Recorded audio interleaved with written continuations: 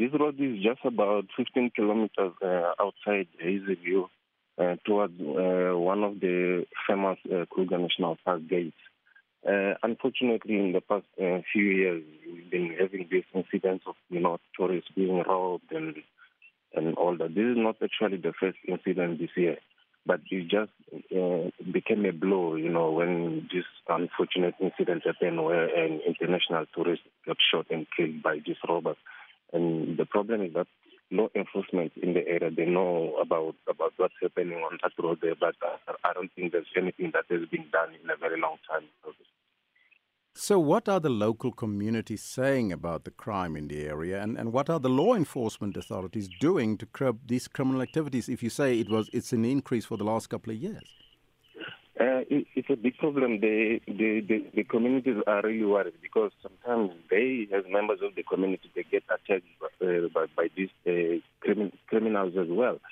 Law enforcement people will come and say, no, we will come and do this, we will come and do that, but I can promise you nothing is happening there. Nothing is happening. And if we don't do anything soon, that gate will be forced to be closed. That's my view and the view of most of us guys in the area. Mm-hmm. That road is becoming a pandemic.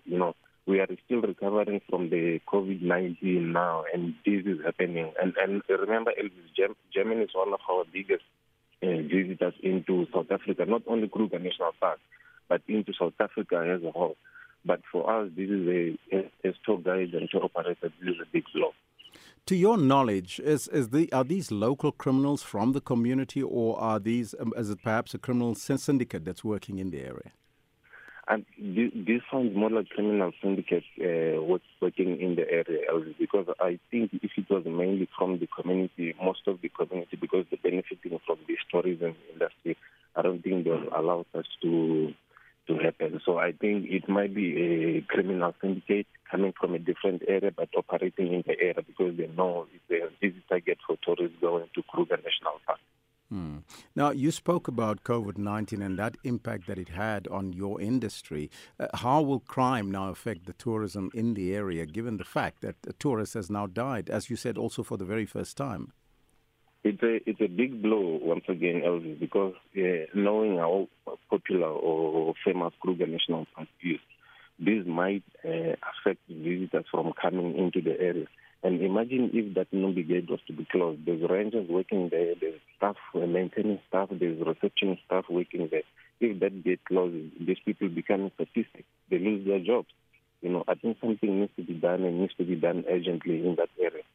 And what would that be, Edward? What needs to be done urgently?